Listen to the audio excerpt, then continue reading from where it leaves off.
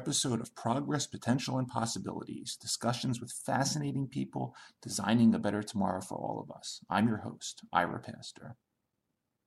Welcome, everybody, again to another episode of our show with another really fascinating guest helping to create a better tomorrow on many different fronts. Today, we are going to be continuing, as I referred to, our virtual road trip headed to Rabat, Morocco, by way of Islamabad, Pakistan, and meeting up with Professor Dr. Raheel Kamar, who has a fascinating background. He wears multiple hats. First of all, Professor Kamar is a tenured professor of biochemistry and molecular biology and the former rector at the Commission on Science and Technology for Sustainable Development in the South, or ComStats University in Islamabad, an international organization aiming to reduce the gap between a developed and developing world through useful applications of science and technology. Professor Kamar is also the current head of the Directorate of Science and Technology of the Islamic World Educational, Scientific, and Cultural Organization, or ICESCO, a international nonprofit organization emanating from the Organization of Islamic Cooperation, specializing in the fields of education, science, and culture. And the Director of Science and Technology focuses on overcoming challenges of the Islamic world, promoting the adoption of modern technologies, acquisition or improvement of competencies in new technologies at all levels, new tools and methods for the knowledge-based development of growth, fostering technology-based economy, bridging the gender gap in science and technology, and promoting sustainable natural resource management and environmental governance. Professor Kamar's research over the years has focused on enzymology, population and molecular genetics, and molecular pathology, with a specific interest in searching at the molecular basis for all sorts of inherited diseases in Pakistani populations. Professor Kamar obtained his master's in biochemistry at University of Peshawar, and then he came over after working as a scientific officer at National Institutes of Health in Islamabad, came to the United States, worked on his PhD here in the Department of Biochemistry and Molecular Biology, University of North Texas, as well as a research associate at the Department of Microbiology and Immunology at Texas College of Osteopathic Medicine in Fort Worth. Before he joined ComStats, he worked at the AQCon Research Laboratories as both the senior and principal scientific officer. He was at Oxford working with Dr. Chris Tyler Smith in the Department of Biochemistry, also a research director of Shifa College of Medicine in Pakistan. A lot to discuss today. Professor Kamar, thank you for taking the time to come on the show today. Pleasure. It's good seeing you. You have a fascinating background on all fronts. I'd love to, as we typically do on the show, just hand you the mic for a few minutes just to talk a little bit more about your background, everything from, if you could talk about where you grew up, how you developed your initial interest in science, biochemistry, molecular biology, and a bit of your interest in sort of the Pakistani population genetics. I think that'd be a great way to start things off. All right. Thank you very much. Really a pleasure to be on your show here. I won't say that, I grew up thinking of becoming a scientist or whatever, because that wouldn't be true. I grew up thinking of becoming a general duty pilot in the Pakistan Air Force, be a fighter pilot. That was my big dream, But after having topped all their examinations, their intelligence test and their aptitude test and all that, it turned out that my eyesight was not 6x6. So that was an instant disqualification for me. Anyway, so I meandered after that, and I didn't really know what to do with my life. In Pakistan at that time, and still to some extent, there were only two fields. One was in engineering, other was medicine. And I wasn't interested in either one of them. So I got my admission in bachelor's in sciences, studying chemistry, zoology, and botany. And from there, to begin with, I was really not interested in any one of them. But in my master's, in my MSc, I got an excellent professor. His name was Masood Afridi. And I always say that till the day I die, I will always remember Masood Afridi. And that person, he turned my life around completely. He was so encouraging. And this example I give to all my teaching faculty also, that one single person can change your life around completely. he was very encouraging in class. And he used to say, he was an organic chemist, and you'll be surprised he was teaching us biochemistry. And he was excellent at that. He would get up on the board and start writing the equations and all that. And my job was, he used to say, Raheel, you have to catch my mistakes. And that was a very loving experience and a unique experience for me, that a professor is saying to me, you have to catch my mistakes. And he used to love me answering, asking questions and all that. Usually in Pakistan, the general environment is that if you ask questions to a teacher, unfortunately at that time it was that you were being rude and not that you didn't know anything. So again, the first thing I always tell my students in my class is that there is no stupid question ever. If you don't know anything, you don't know anything, and you please go ahead and ask it. And that is a sort of an inhibition in the Pakistani society, that because of the respect of the teacher and all that, people are not willing to ask questions. And that you have to bring out very much into them. All right, so he got me interested in biochemistry. I full credits to him. I did not even know what biochemistry and molecular biology was. And then I started working at NIH in Islamabad, and I started doing small projects. And I figured that I was really not, geared to do research per se, because, education at that time was mostly rote learning, and you were not taught critical thinking, and still the same in our part of the world. So you were not really taught critical thinking and how to, develop projects and all that. So I said, I'm not adequately trained to do this. So I got admission in, it was North Texas State University at that time. Later it changed its name to University of North Texas in Denton. So I got admission there. And that was a wonderful experience, I tell you. The American graduate studies are the best in the world. There is absolutely no doubt about that. I've been to Oxford also as a postdoc that you mentioned. Nothing compares to the American graduate studies. And that is where I developed my critical thinking. And that is where I developed on how to do science, by not actually doing science also, but actually looking at other people's science also. Every single seminar that we used to have at the university, I would go attend that and see how people really do science, and then question them also. Why did you not do this? Why did you do that and that? And that gave me a really solid background into doing research. I really wanted to do molecular biology at that time. I've always been interested in genetics and all that. But unfortunately, the professor who was the molecular biologist at University of North Texas, he was notorious for keeping the students too long. Like one of our previous colleagues, he was there with him for 9 years. And I said, I don't have that kind of time, and not 9 years I can't spend. So I ended up with an enzymologist. And that was a very good experience. He was a tremendous teacher also. His name was Paul Fabian Cook. He has retired now and living in the Denton area. But he was an excellent person. He gave me full freedom on how I wanted to do my project and what experiments I wanted to do. Full freedom. He would not even ask me for months, what you are doing, what you are not doing. In lab group meetings, I would present my data, and he was always very encouraging. And so from there, I became an enzymologist. But when I went back to Pakistan, nobody knew about enzymology and enzyme kinetics. I'm basically an enzyme kineticist. So nobody knew about that at all. And people were asking me questions like, so, okay, you did your PhD in enzyme kinetics. What good is that for Pakistan? So I started thinking, okay, what do I do? And my passion was always, like I said, molecular biology. So I ended up at this lab of A.Q. Khan Research Lab. It was a biomedical and genetic engineering lab. And the professor over there asked me, he was from Stanford also, but he was a Pakistani who had worked at Stanford. He asked me, what do you want to do? And I said, I want to do some genomics and genetics work. He said, okay, what about population genetics? I said, yes, absolutely. I'm very much interested in that. So I started working on population genetics of Pakistan, and we did a lot of work in collaboration with Oxford University, and I spent a lot of time over there. I also working on genetics of Pakistani populations, different populations. Pakistan is a sort of a collection of a number of different ethnicities and a number of different languages and all that.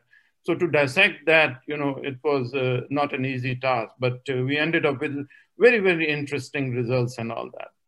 All right, so that was my population genetics experience. Then I ended up at Shifa College of Medicine. I was teaching, biochemistry and molecular biology over there, and they wanted me to set up a PCR diagnostic lab. So I set that up. Before they were the Shifa Hospital, which was affiliated with the college, was not doing any molecular diagnostic work. So I set up, the regular hepatitis B, hepatitis C, HIV, and SARS, and so on and so forth, diagnostic using PCR technology. And then they made me research director also, so I was looking after the whole of research over there. But unfortunately, Shifa College of Medicine was a private medical college. And I wrote an excellent grant to the government of Pakistan, and it got approved and all that also. But when they figured out that I was at a private institution, they said, government funds can't go to the private institution. So that was unfortunate. Otherwise, I would have stuck around with Shifa College of Medicine. An excellent place to work with. And all the doctors over there, they were either had background experience in US or UK. So excellent environment to work over there. But unfortunately, I couldn't get funding from the government. So I decided to move on again. And I was appointed at ComSet University. At that time, it was called ComSet Institute of Information Technology. And there I started off as a full professor. And in fact, I was the first professor and the first faculty member to secure tenure at ComSet also. Tenure track was a new experience that Pakistan was going at around 2005. And that is the time that I joined also, and I was the first one to secure tenure there. And there, I started off as professor, then they gave me the chairmanship of the department immediately after I had joined. And then they made me Dean of Sciences, they made me Dean of Research, Innovation, and Commercialization. And finally from there, because I was the senior most professor, when the previous previous rector retired, they gave me the charge of rector ComSet. And that was a wonderful experience. I got to do so many things in education and research and in innovation and in patents and all that. Okay, so from there, once my tenure ended and a new chap came in to hold the office, I was offered a position here in Rabat by Assesco, and I joined here. My research in ComSet, because, by that time, I'm talking about 2005, 2006, population genetics had become very expensive to do. So it was not possible to do that anymore. So I switched fields again. I started doing disease genetics. And now we are the leading group in Pakistan working on the genomics of eye. We call it ophthalmogenomics. So we are the leading group in Pakistan working on that.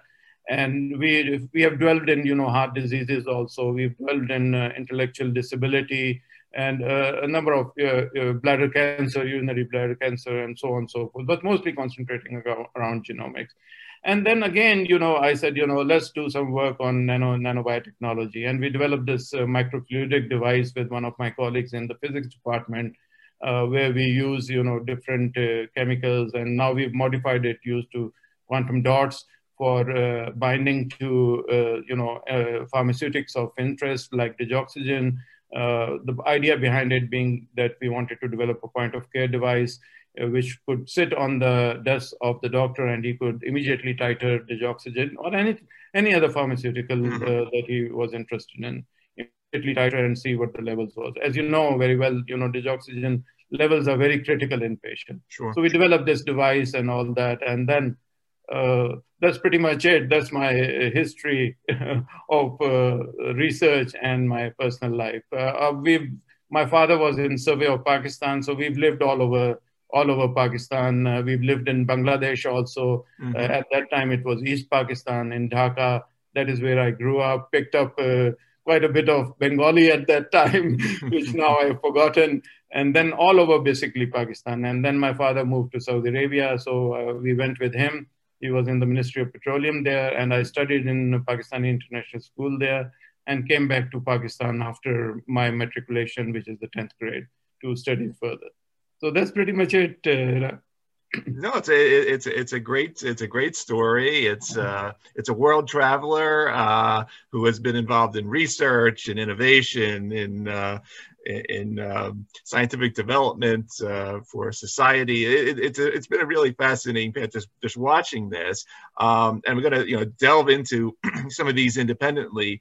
One of the places I wanted to start off next or go next, because I know that you're extremely passionate about this, and we exchanged some information offline, is your passion towards sort of the future of both education and research. Because aside from all of these disruptive technologies and so forth that you're working on in the lab, we have all these disruptive technologies that impact how you teach and students learn. I joke, I was joking with my kids before. I always talk about who I'm talking with, and I say, well, you could probably use technologies today and converse with Professor Kadir in Urdu in a matter of in days. No, not probably me, because I'm from the older school. But talk a little bit about some of what you're looking at, some of what your thoughts are in terms of these disruptive technologies, in terms of teaching, and where we're going in 2021 and beyond. All right. So really, I'm very passionate about education and all that. And I feel very strongly that we are educating our next generation very incorrectly. We are still using the industry version for 3.0 technology, where a classroom is sitting in, sort of a industrial setup, and you deliver a monologue, which is known as a lecture, and then there's some question answers and all that. That is really not effective teaching at all. You really don't get your message across very, effectively in that sort of a mode. But of course, you can try small group teaching, and you can, do sort of interactive teaching and all that. That sort of improves your teaching methodology. But really, is that still an ideal way of doing? Because see, not everybody in the class is at the same learning pace. Some people learn very slowly, and then they absorb, facts and all that very slowly. And some learn very fast and proceed to the end of the class. I still remember in my medical college teaching, the smart kids used to sit in the front. And, I had to take, it was 100 class, 100 odd individual students class. So you have to take everybody along.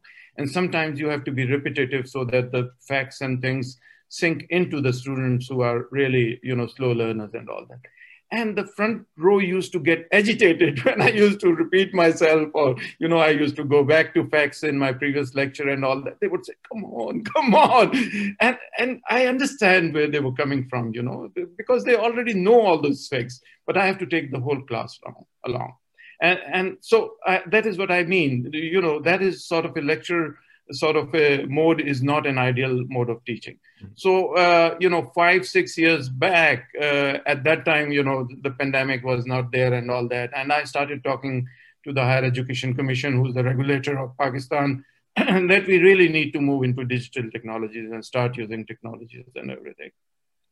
And people, and I used to say very foolishly, that the future of education is where, we won't see teachers around any longer.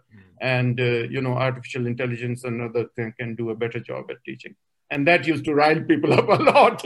And they used to say, no, that's never going to happen and everything. So then I said to the Higher Education Commission, let me experiment with, some course material. And I created an online flipped classroom mode of teaching. You're familiar with the flipped classroom. We created an online mode where we recorded all our top professors, and the students would, listen to it. This is like 5-6 years back that I'm talking about. Students would listen to it, and then they would come together in a virtual classroom and then interact with each other and, resolve their queries that they had. And initially, after a semester of doing that, there was a lot of hue and cry, because this was a new mode of doing things, and students were really, really agitated. But then they settled into it, and it worked very well. And what we did, we integrated it with the social media. You can still find most of the lectures on YouTube also. So if you want to listen to it, you can switch on the translation vector and listen to it in Dari or in any language that you want to. So that was an experiment that really worked very well for us. And when the pandemic set in last year, all the universities in Pakistan unprepared for it. And we were really prepared, and we quickly switched over all our courses to online flipped classroom mode. And that was very easy for us to do because we had a lot of experience in doing that.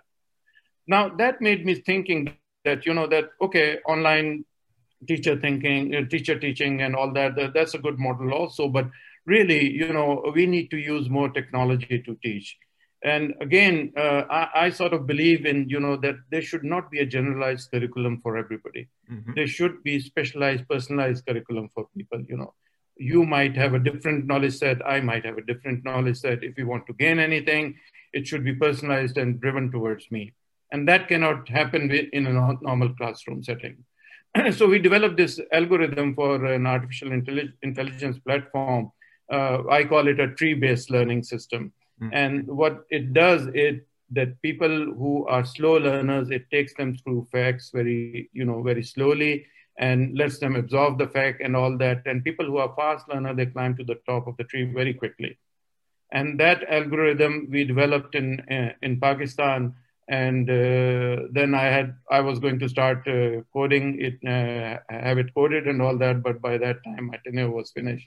And I think that project is not going anywhere from there onwards. So I personally think, the brick and mortar universities, and again, people used to laugh at me when I used to say that the brick and mortar universities are not going to exist in the future. And people are going to be, teaching and learning more online and more individualized things and all that. And it's going to be all about skill sets. Why do we, need to learn facts? One of the most, my professor Paul Cook used to say that was the most stupid thing I've ever heard anybody do. Was I was asked in one of my interviews in my bachelor's that, from the periodic table, tell us the lanthanide series, tell us the actinide series, right, this and that. And I was like, why? I don't remember those, who would remember those? And after that, I was so, so sort of disheartened. And I said, I'm never going to get stuck in this. So I memorized the whole of the periodic table. And when I told Paul about it, he said, oh, that is the most stupid thing I've ever heard anybody do. Why would you need to do that? Just pick up the periodic table and look at the information you want to. And now with, the Google and everything on your hands, you don't need to remember facts at all. You can instantaneously, come up with any facts or whatever. So what you need to do is you need to have skill sets in how to extract those facts and how to really make sense out of it. And all these sort of things, and have empathy and, all those skill sets where you can work in groups and all that. I'm sure you know the Industry 4.0 version skill sets and everything. So that is what is needed. And that you cannot teach in a classroom, unfortunately, at all. I think the future of education is definitely AI-driven and individualized. And people used to say that, there's one has to have mentorship and all that. And I said, yes, of course you have to have mentorship. You remember the way research used to be done in the older days, that Leonardo da Vinci or whatever, he used to have mentees and he used to do individualized teaching with everybody. And that is where we are going back to.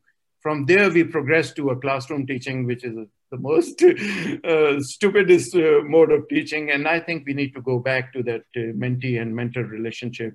And that you can only achieve, with artificial intelligence. Why not have a hologram? I experimented with holographic teaching in my university also. So because my university is very big, it has 7 campuses spread all over the northern Pakistan.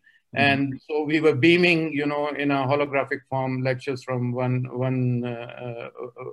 classroom to another, like 400-500 kilometers away. And that was a good experiment also, but obviously that has stopped also once I left. So, again, doing that sort of thing, we figured that, if a hologram, a man hologram or a teacher hologram works, why not use a, artificial intelligence-based hologram to do the same sort of a job? And I think my personal opinion is I believe very strongly that is what is going to be happening in the future. The artificial intelligence-based teacher is going to project into your in your homes and teach you all that you need to know over there.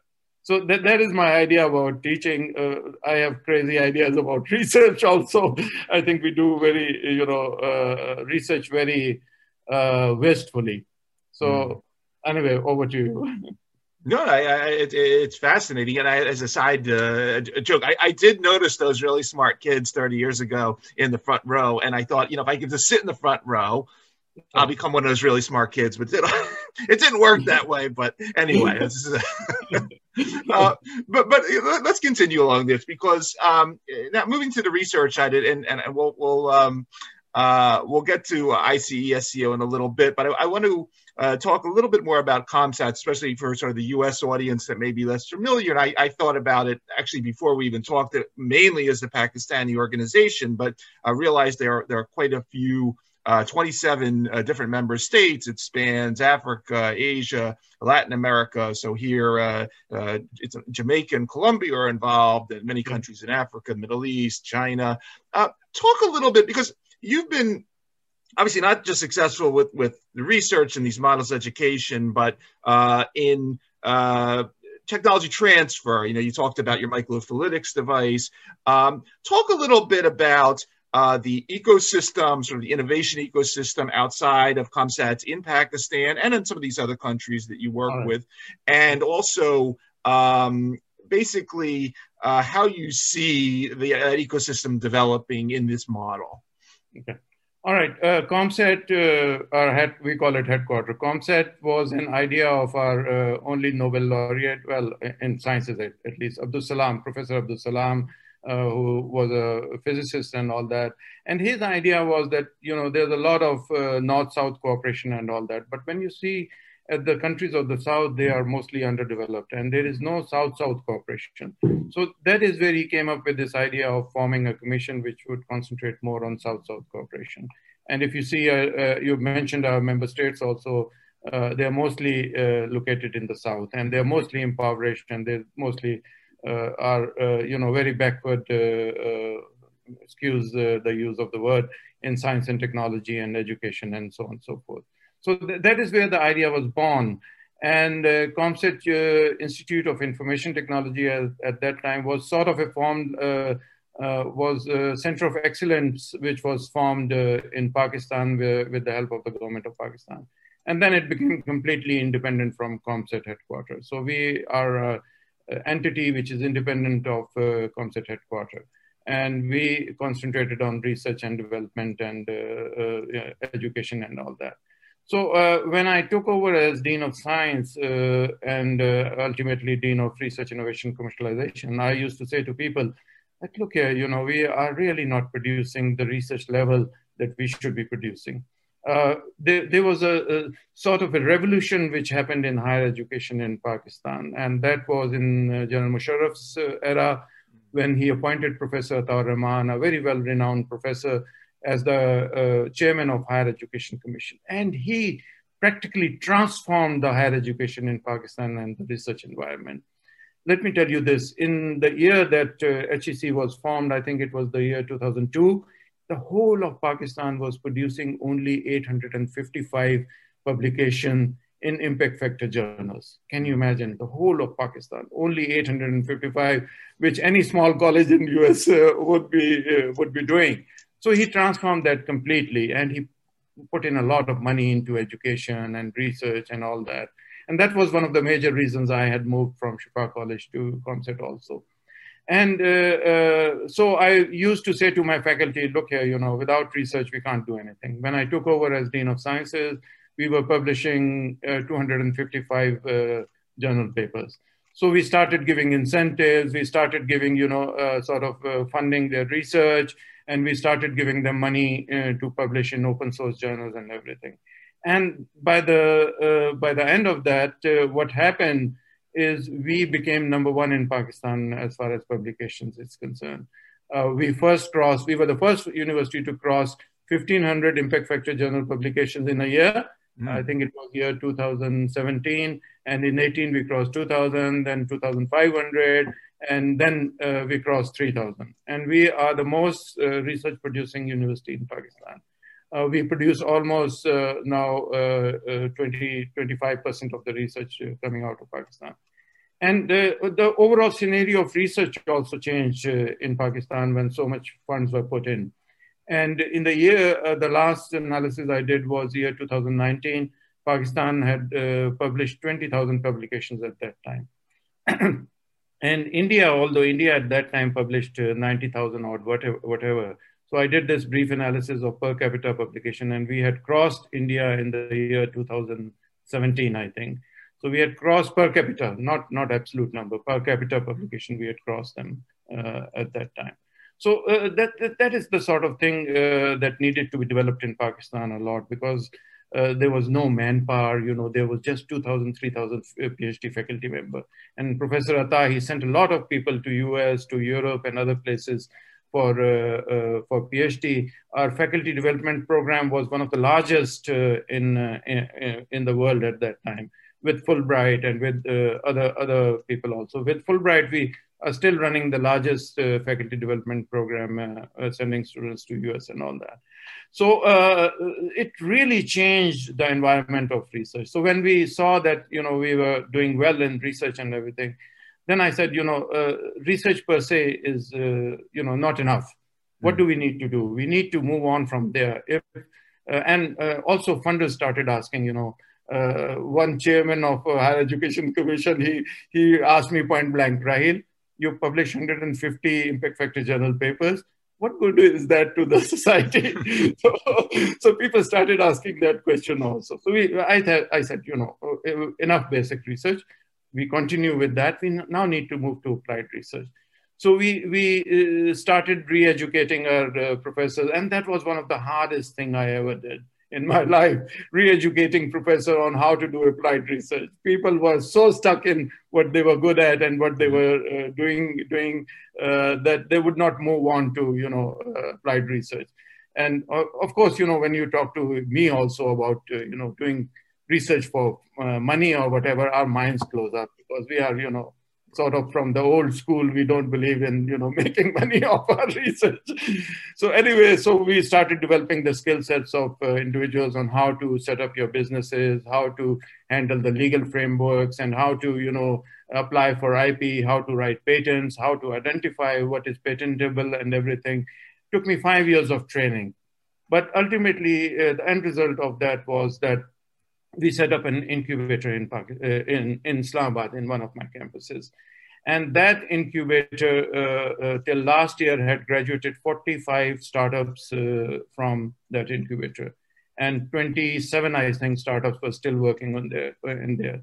And interestingly, we moved to a pre-startup also from there. And that has about 97 odd pre-startup companies in there. Nice. And we started filing patents in US. And we currently, again, my data is a bit old, but we had about 50 odd US patents, and then Pakistani patents and UK patents and all that. So then we said, and these companies that are working in the market right now, their reported annual financial turnover is $500 million rupees, which I think is $2 to $3 million US. And these are companies found by the students, not by, high-profile researchers or whatever. Of course, under supervision with some professors and all that, but mostly they are student-owned companies. So they started doing very well. And then I said, okay, we are doing a lot of research, and how do we now move towards the commercialization phase? And oh God, that is very difficult in Pakistan. So we had a couple of different products on which we had IP. We had one product which sort of accelerates wound healing.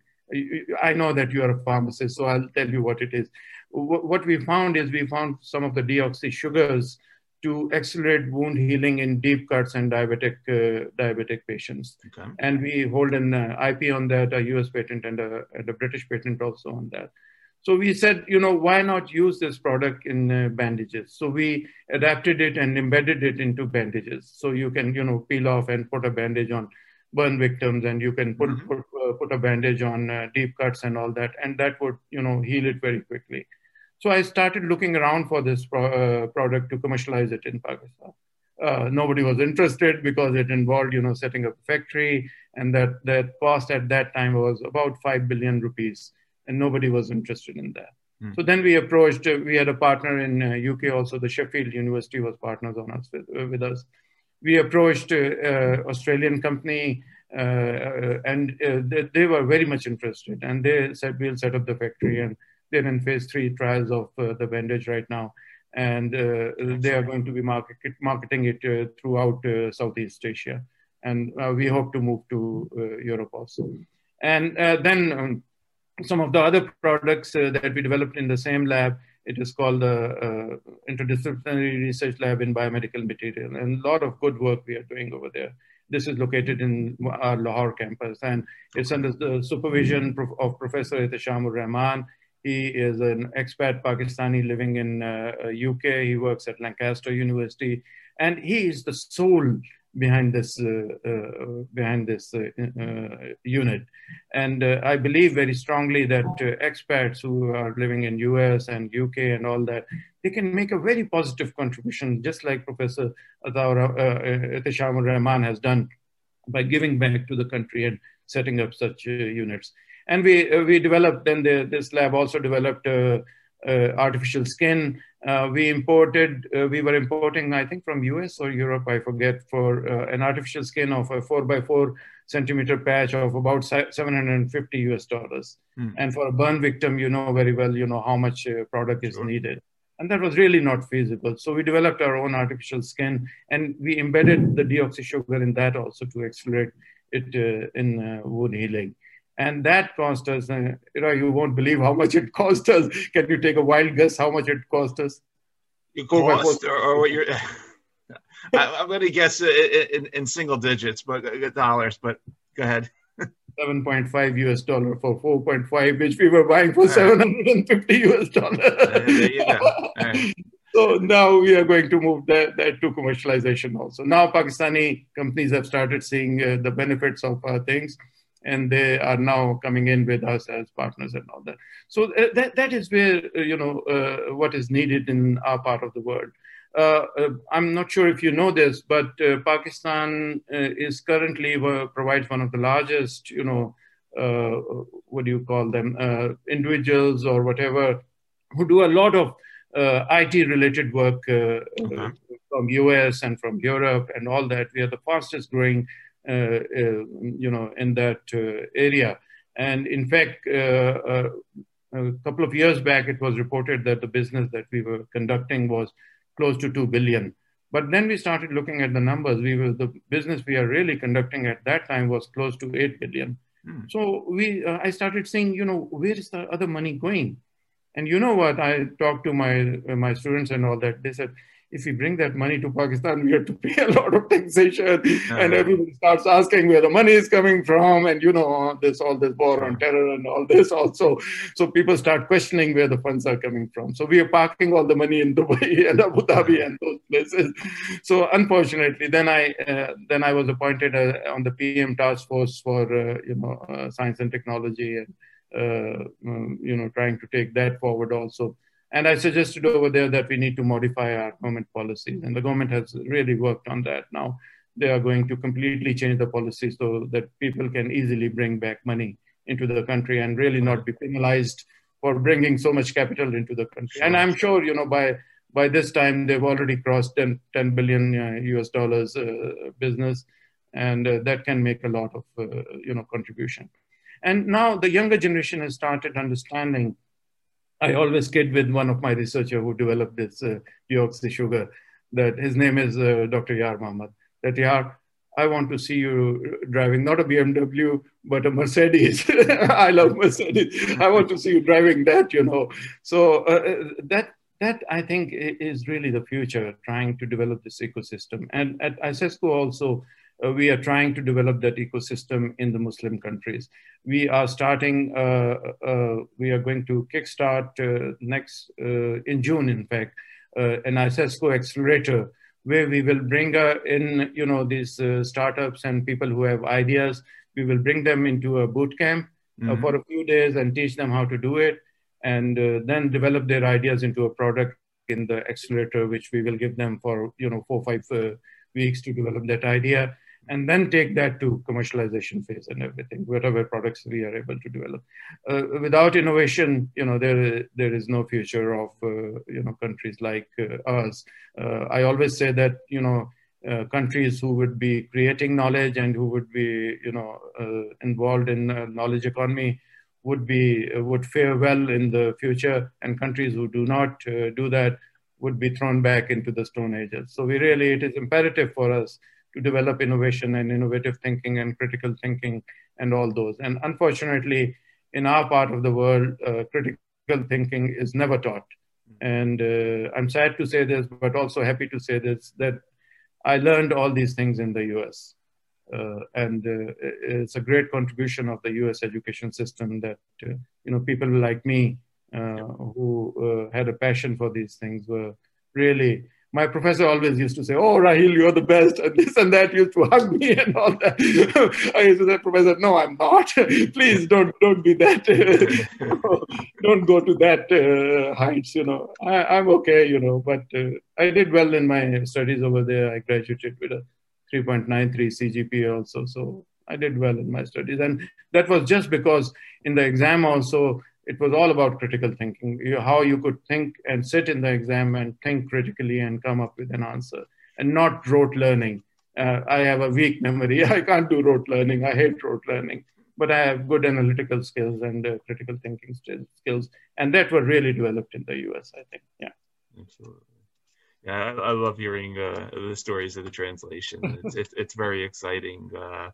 I want to, we've now gone from Pakistan to the US to Oxford to Pakistan, and now we're going to fly to Morocco, where you are now. You are heading up the Science and Technology Directorate at ISISCO, and you have, again, a broad purview here, broadening the engagement of artificial intelligence and digital technologies for society's development, obviously a major passion of yours. Also eco-innovation for climate change and national resource management. And then another interesting basket, innovative cultures and religions programs for environmental action. Once again, for those listening, ICE-SCO, stands for Islamic World Education, Scientific and Cultural Organization. Professor, take us a little bit on your current programs, what you're doing here, how you enjoy living in Morocco. Take us on a little bit, if you would. All right. So I've been here about 7 odd months now. So before I came here, we were doing things in the old traditional ways and all that. And I said, this is not going to cut it. By the way, Morocco is the most beautiful country I've ever been to.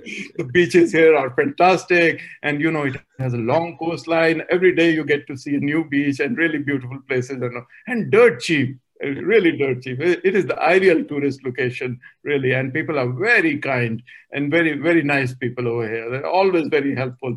I had a flat once on a side road, and every single person who passed me by, they were stopping and they were saying, "How can we help? How can we help?" And one person, he forced food onto me. "Oh no, we don't know how long you're going to be stuck here." So he gave me bread, he gave me fruits and all that. "Please take this, please take this." I was like so embarrassed, but that's the sort of people these people are. Anyway, so when I came here, we were doing traditional things like doing workshops and capacity buildings and all that. And our new Director General, he is a believer in really stirring things up and trying to change the way things are done. He does not believe in the old ways of teaching and all, learning and everything. So we started doing some different things. And one of the things that I just talked about is this accelerator program that we are going to be launching in June. And we worked a lot on that. And eco-innovation. The problem with again, I will say it, our part of the world is the impoverished world is that even when a small disaster happens, it becomes a big casualty because we are really not used to handling disasters, and we don't have the systems and we don't have the capacities to do that. So one of the first programs we started was disaster risk management and disaster risk reduction. And this we are doing with Sultan Qaboos University in Oman, and Naif University in Saudi Arabia. And we are developing a comprehensive program where we will, ensure, first of all, to provide guidelines to countries to how to reduce their disaster risk, and then how to handle it after the fact using satellite technologies and imaging and all that. So that that is sort of what we are doing on that. Then eco-innovation, again, in impoverished nation, when you have problems of even not being sure where your next meal is going to be coming from, you really don't care for the environment any longer, and you sort of try to use it for your benefit, cutting down trees and burning it for fuel or whatever, and whatever not. So I think that's a very important area that we can contribute significantly into. And we are starting a program of green cities, and we've already Agdam and a couple of cities in Kazakhstan, we have labeled them as the green cities. And from there, now with Azerbaijan, we are moving to green and smart cities. We are developing this concept, and we are holding the first conference in Agadir for that. And we want, not just smart cities of the future, we want sustainable cities of the future. So we're trying to develop that concept and see how we can move towards that. And then with US, with the Space Foundation, we are developing a sort of a training program for our students. Again, space, I say space, you remember Star Trek, space, the final frontier. I say space, the final job creator. And space is going to really have, you would need an ecosystem to support all your space endeavors, be it travel or be it rocketry or be it whatever. You need a whole ecosystem to be developed. And the US has done a wonderful job in developing that ecosystem. But when we look in our part of the world, we don't see that ecosystem existing at all.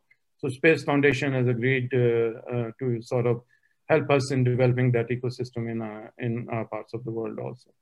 And then one of the major things that we found was human capital was very lacking in third world countries. So we developed a very strong scholarship program with Leibniz Institute. Leibniz Institution in Germany is a conglomerate of about 94 odd institutions, and they are really big, and they have offered us scholarships to take students from here, not just Morocco, but the whole of the member states, into Germany for training purposes and all that.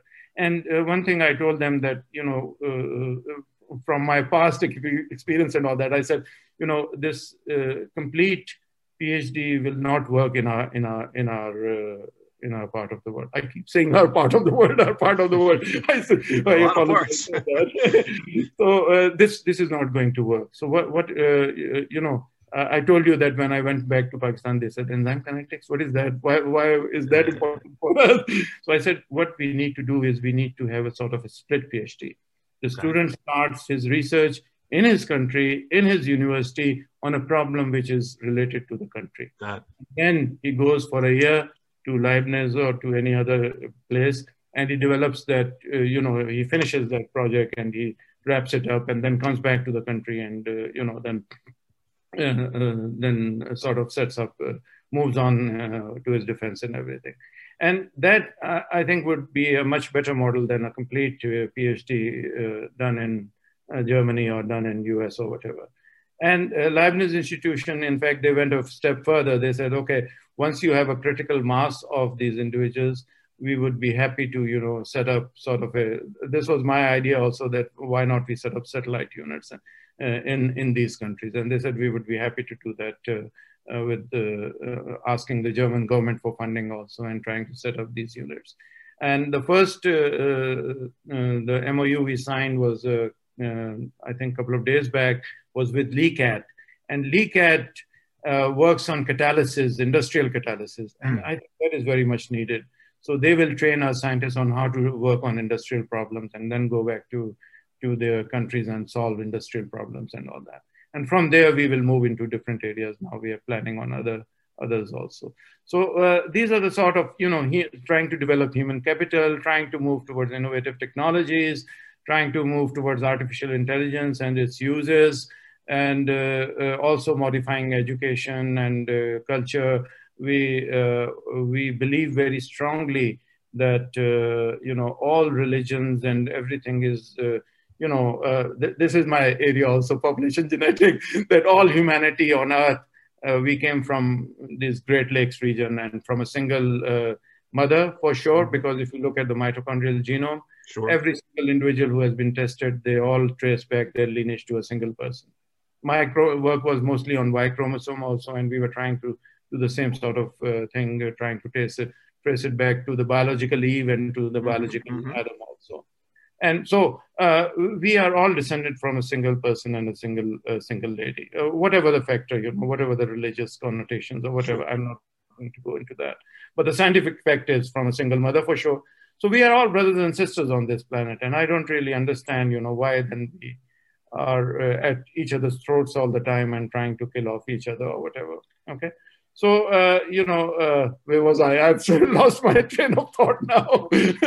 So, I think there's a need to, develop this brotherhood in the Muslim nation. So we have drafted this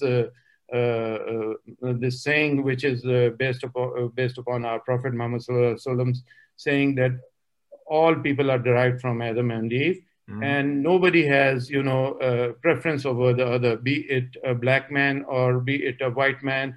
Nobody has preference over each other, be it a Jew, be it a Christian, be it a Muslim. All religions are equal also. And of course, we are from the Abrahamic religions, Judaism and Islam and Christianity. So we are descended from the same sort of prophet also. So we do not differentiate between them. Before we were working mostly with the member state, but now we've opened up our doors to work with the West and with other religions and other cultures also. And one of the things we are doing is, you remember a while back there was a war fought between Azerbaijan and Armenia. And a lot of the areas which were occupied, which belonged to Azerbaijan, we had we visited them 3-4 months back, and we saw a lot of devastation over there. Churches destroyed, mosques destroyed, and completely houses leveled to the ground. So we said we will support the development and the reconstruction of one church over there and one mosque over there. So we want to bring together people rather than create divisions among religions and among nations and all that. So that is the sort of thing that we are now trying to develop cohesion and to develop, intercultural harmony between different nations. Because, like I said, you and I and everybody else is brothers, and we are all descendants of people from Africa, the African nation. So why should brothers and sisters be cutting each other's throats? I realize, there are a lot of extremists, and we face that lot in Pakistan also. In the war on terror, Pakistan, we were the one who suffered the most. We lost more than 80,000 individuals to bombings and all that. But now we've controlled them completely. Our army has done a wonderful job. They've eliminated all the terrorists from Pakistan, and there's no terrorism any longer. And I would really encourage you also, go visit Pakistan. The northern areas of Pakistan are beautiful. You will not find such an area anywhere in the world. Is that a travel book for Pakistan? That's a little travel. I have it's just funny you mentioned. I have a little set of travel books of places I've not yet been, but I've collected. And they see the problem that these kids came along and they stopped me from traveling. So, but anyway, I'll get places. Anyway, the northern areas are really beautiful. The Deosai Plains and all these mountains, the K2, which is the second highest peak in the world. Oh, they're amazing. The lakes over there, the crystal clear lakes and beautiful areas to visit. I really love that. Some people say that that's the Switzerland of Pakistan. I don't know. So we are trying to develop our tourism also now, showing people that, all these negative elements have been eliminated from the country, and it's safe to visit the country now. That's great. So, okay. So, I guess that's pretty much it. Unless you want to, ask something else or whatever. Yeah, no, it's a fascinating message. It's an elegant message, and something that everybody needs to hear of all cultures, all countries. The only other thing I wanted to ask you about, I realize you have a lot going on. I just wanted to come back to you now and give you the mic, just to take us out. But early on, when you're talking about your early biochemistry experience, you mentioned a Professor Masoud Afridi as a major mentor early on. Take a couple of minutes, just if you would, mention anyone else you want to, mentors, influencers that have been really instrumental on keeping Professor Raheel Kumar on this path, who, if it wasn't for them, you'd be off practicing law or doing something totally different. Or flying planes or something. Exactly. So, of course, Masoud Afridi was one of the major influences of my life, and he completely, at that time, what had happened to me, that I got disillusioned with life, unfortunately, because I couldn't become the fighter pilot that I wanted to all my life. I sort of become disillusioned with life, and I stopped studying and everything, and I started doing poorly in my life. And he is the person who provided me that support that I needed in my life. My parents, both my parents and my brother they were in Saudi Arabia. I was all alone in Pakistan, living with my grandparents. And I really needed that sort of support. He encouraged me to turn my life around. He was always, Raheel, you have so much potential in you. You have so much potential in you. What are you doing with your life? And he really encouraged me to turn it around. And I owe what I am today, I owe it to him. He died last year, and that was a very sad occasion for me. But I got to see him before his death. So I'm happy that I was able to tell him that you are the chap. Whatever I am now, I'm the rector of ComSet University. I'm that because of you. And after that, my PhD supervisor, Paul Fabian Cook, he was such a joyous person to work for. He was a tremendous person to work for. And then I came back to Pakistan, and I worked in, like you said, KRL Labs. And from there, I moved to Shifa College of Medicine. And there, the Dean of Medicine, his name was Dr. Amin. Oh, what a professional person, and what a tremendous person. He had spent most of his life in Canada, and he came back to set this medical college in Pakistan based on the lines of Canadian medical colleges.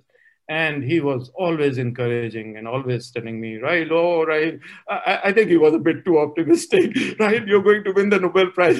No, Dr. May, I don't think so. So he was always very encouraging. And from there, two more people I would like to mention. One was Dr. Anwar Naseem. He was in Pakistan Academy of Sciences at that time. I think he was the president or something. And he said to me, Raheel, your research career is going to suffer if you stay on at the Shifa College. And he really encouraged me to move on to find a job at ComSet.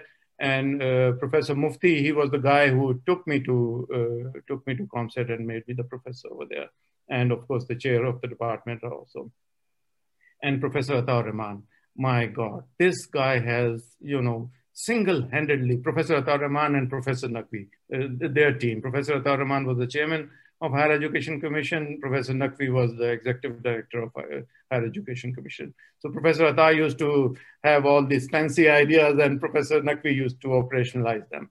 They single-handedly changed research and education in Pakistan completely. And whatever Pakistan is now, or whatever people like me are, we owe it completely to Professor Atar Rahman and Sohail Naqvi. I think these are the major influences of life. And Professor Ed Southern also. I was in Professor Ed Southern's lab. He's the famous guy of Southern blotting. He was the guy who created that. And then the DNA chip also. I was in his lab, but I was under the direct supervision of Chris Tyler Smith. And Chris is a tremendous population geneticist. He really infused that love for population genetics in me also. So these are the major people I would really, on my deathbed, I would be remembering all these people and praying for them. Excellent. Outstanding. Professor, it's a wonderful journey that you've been on. Really wishing you the best with all of this moving forward. You have a major portfolio here, and it's going to be exciting to continue to watch. And for everybody that is going to be listening to this particular episode on the podcast or watching on the YouTube channel, you've been listening to Professor Dr. Raheel Kamar, head of the Directorate of Science and Technology at the Islamic World Educational, Scientific, and Cultural Organization, tenured professor of biochemistry and molecular biology, and former rector at ComSats in Pakistan, Islamabad, Pakistan. Professor, I want to take time to say thank you for taking the time out of your schedule to come on the show and talk to us. I want to thank you for everything that you're doing around the world. And as we say on this show, thank you for helping to create a better tomorrow from what you're doing. It's very inspirational. And thank you again. Thank you very much. Thank you for giving me the opportunity to be on your show. Thank you.